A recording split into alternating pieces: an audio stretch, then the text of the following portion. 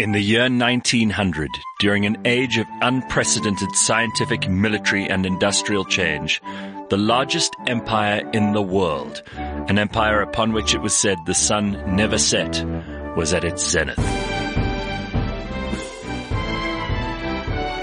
The whole of Canada, Australia, India, South Africa, and some 200 other territories were the great realm of one person, a queen and empress in whose name 1/4 of the world's population were ruled.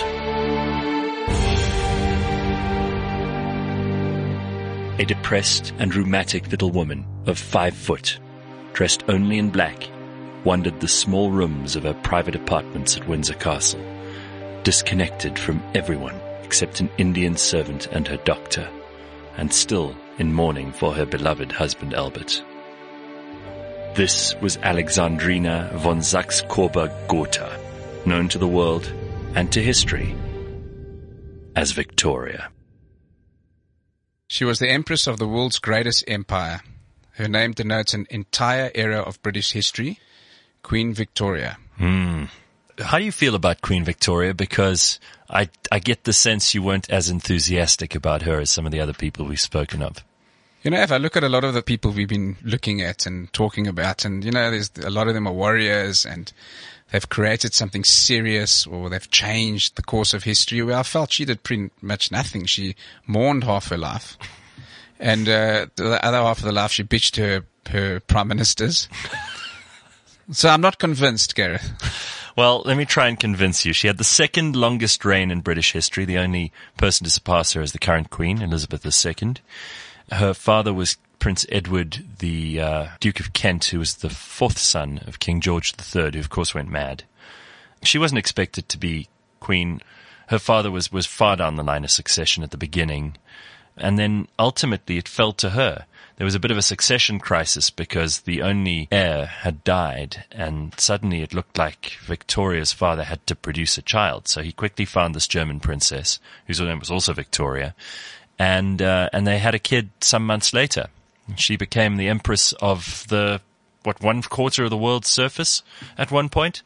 Yeah, she was 5th in line. At the beginning. Yeah. It was said that when Victoria was queen, the sun never set on the British Empire. At some point, there was always sun on some part of the British Empire. I mean, that's enormous. It is the largest geographical and territorial piece of earth ever owned by one person. And remember, it is owned by the sovereign. And it continues to be the largest. That's fair enough, but I think she was in seclusion after Albert's death, so I don't think she saw where the sun set. She had a bit of a bizarre childhood, and I'm not going to be her advocate here, but I'll try and explain it to you like this. Her mother was a bit of a crackpot. Her dad died when she was 1. Her mother loved her intensely and wouldn't let her out of her sight. She was very careful to keep her within the confines of her mother's proximity, didn't introduce her to any dodgy people. I mean, some of her uncles were the most unbelievably badly behaved people in human history. They had mistresses and illegitimate children and wild parties and drank too much and ate too much. And so I think the Duchess of Kent tried to keep Victoria safe. As a result, until her 18th birthday, she basically slept in the same bedroom as her mother for all of her time as a minor. She had a dog called Dash, who was a spaniel, who was her real only friend, besides her mom growing up. So she grew up in complete seclusion. And as a result, you know, every man she met, she fell in love with, including her first Prime Minister, Melbourne. She took over at 18. She was crowned, and he was her first Prime Minister, and he also sort of was a father figure to her in some ways. And she was absolutely inconsolate when he was voted out and Peel was voted in. She didn't like any of her prime ministers after that except Disraeli. And she did struggle to have real relationships with men, although there are stories now about many of the men that she had during her life potentially being romantic interests of hers. Of course, the most famous one was her husband, Albert, who was a German prince. She said some very nice things about him. Let me read this. This is when they first met. She said, "Albert is extremely handsome. His hair is about the same color as mine. His eyes are large and blue, and he has a beautiful nose and a very sweet mouth with fine teeth. But the charm of his countenance is his expression, which is most delightful." Another man who her uncle wanted her to marry, Alexander of the Netherlands, on the other hand, she described as very plain. So she really did love him, and they were together for a long time, produced 9 children. Yeah, that's incredible. So she was pregnant for a long time. But Yeah. Albert, I mean, that was... She was pretty much pregnant the whole time Yeah. they were together and married. But Albert was studious, and he just worked himself to death. Albert was actually a very clever man, and that was rare in the aristocracy because most of them were quite lazy or eccentric or murderous. And he was an engineer or a wannabe engineer and a wannabe architect and a wannabe scientist and a wannabe inventor. And he put on the Great Exhibition and did much to forge Britain's place in the world as a scientific, industrial and technical leader. And really, during her life, I think you could say that there was so much change in the military, the scientific and the engineering world that much of that must have been brought on by Albert. And she was hopelessly devoted to him. Their 9 children ended up producing children who would rule all of Europe. And she had the slight misfortune of seeing in her latter years and obviously in her children's reigns just the fighting of cousin upon cousin and the destruction of all these ancient empires. And even the hemophilia, which was carried through her genes to the Romanovs and others. But effectively, her eldest grandson, Kaiser Wilhelm II, would be head-to-head against her own son, Edward VII, and then later on George V, in World War I. But just going a little bit back now, because maybe I'm being a bit unfair, but what I really saw as her finest time that I can see in looking at her was when she was 18.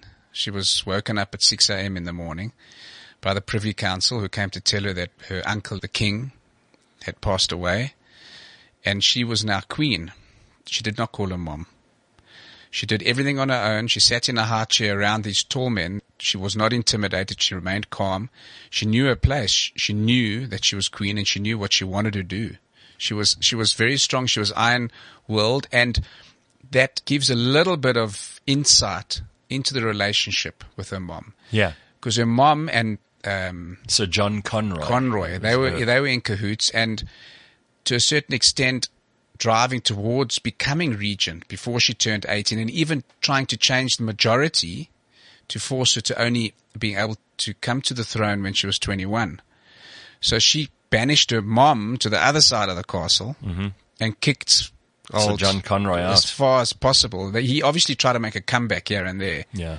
But and that was very, very impressive. That was I mean, for an 18-year-old, that was incredible. It's quite, especially one who was as sheltered as she was. Exactly, yeah. Privately, she was very much a family person. She and Albert, with all their children, were a tight-knit family.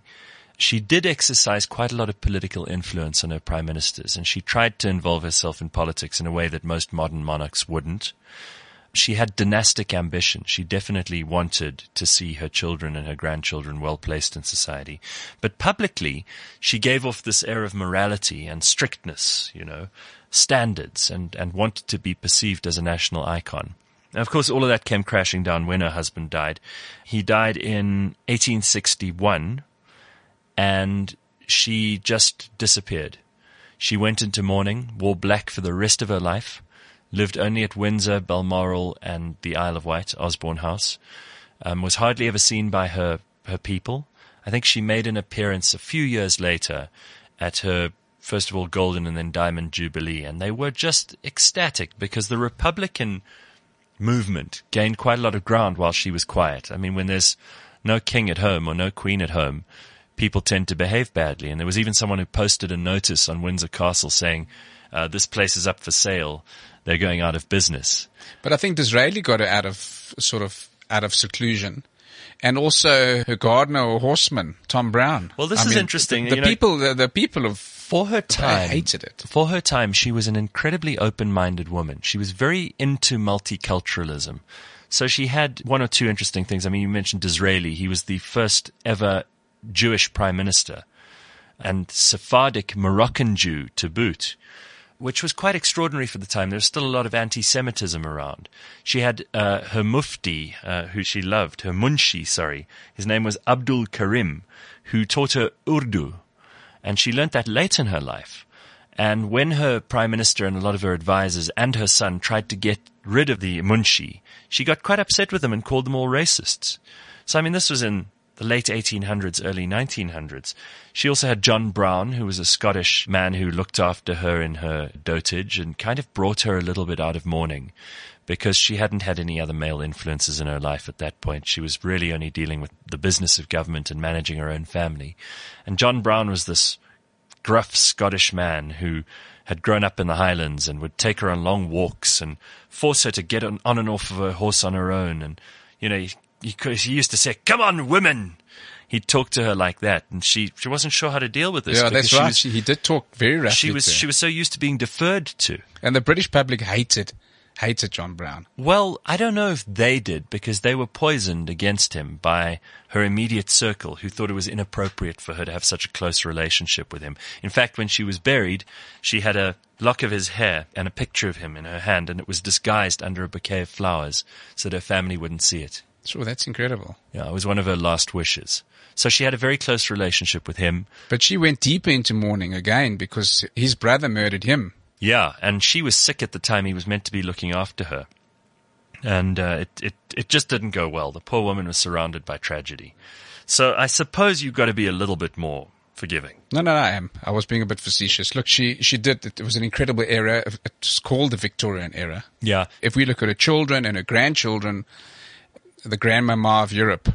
Yeah. She was also, in some ways, quite traditional. We mentioned earlier the morality and the strictness, but she didn't like the idea of votes for women. She thought that was a very bad idea.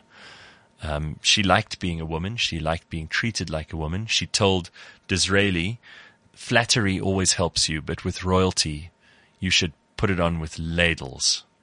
So you should use an excess of flattery." She didn't like Russell. She didn't like Gladstone. She thought he was very boring and not particularly fond of Peel. But she got involved in all the events of her time, the Irish potato famine, the war in the Crimea, the Indian situation. She was the first Empress of India. Correct. And she was beloved by the Indians at that Disraeli, point. actually, I think he promoted her. He arranged for her to be called Empress. She quite liked that title too. And by the age of 81, when she eventually died, she had very bad rheumatism. She was blind mostly because of cataracts. And she had been a very studious and worldly human being during her life. She'd recorded almost everything in a set of diaries, wrote 2,500 words a day on all of her experiences. So we had a chronicle. And her youngest daughter, Beatrice, then transcribed all of that and burnt the originals, unfortunately. But I think she also doctored it a bit. She did. She would have left out the John Brown stuff and the Munshi and all that kind of thing, because I think the Queen was quite devoted to those people. And perhaps even some of the stuff around her arguments with her son, Edward VII, because she blamed him for Albert's death because he was a philanderer and he was a bit of a man about town. He used to be badly behaved and didn't exactly bring glory onto the monarchy. And then I think Albert went to go see him. Albert was very sick.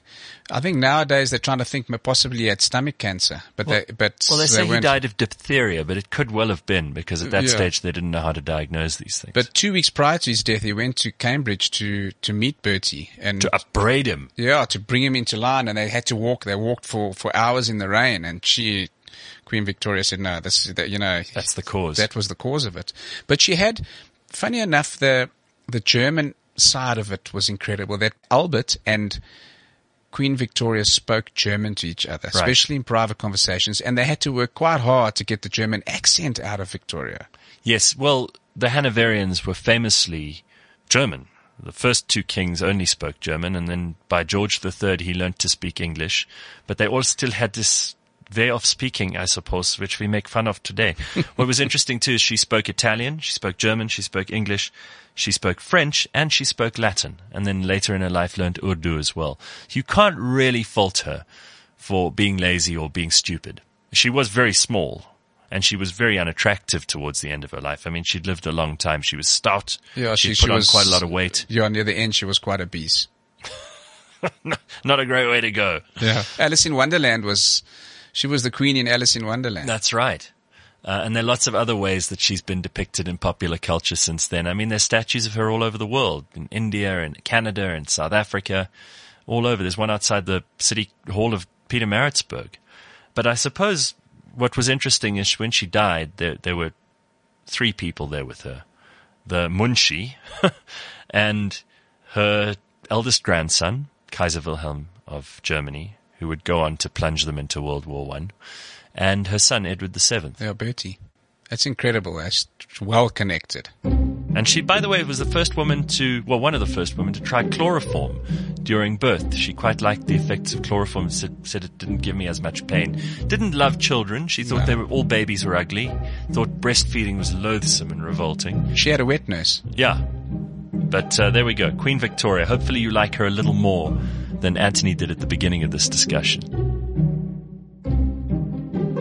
Thank you for listening to Season 2 of Blind History. This is one of the many episodes that we have planned for you, and there are plenty more to come. It's brought to you by Taylor Blinds and Shutters, only on CliffCentral.com.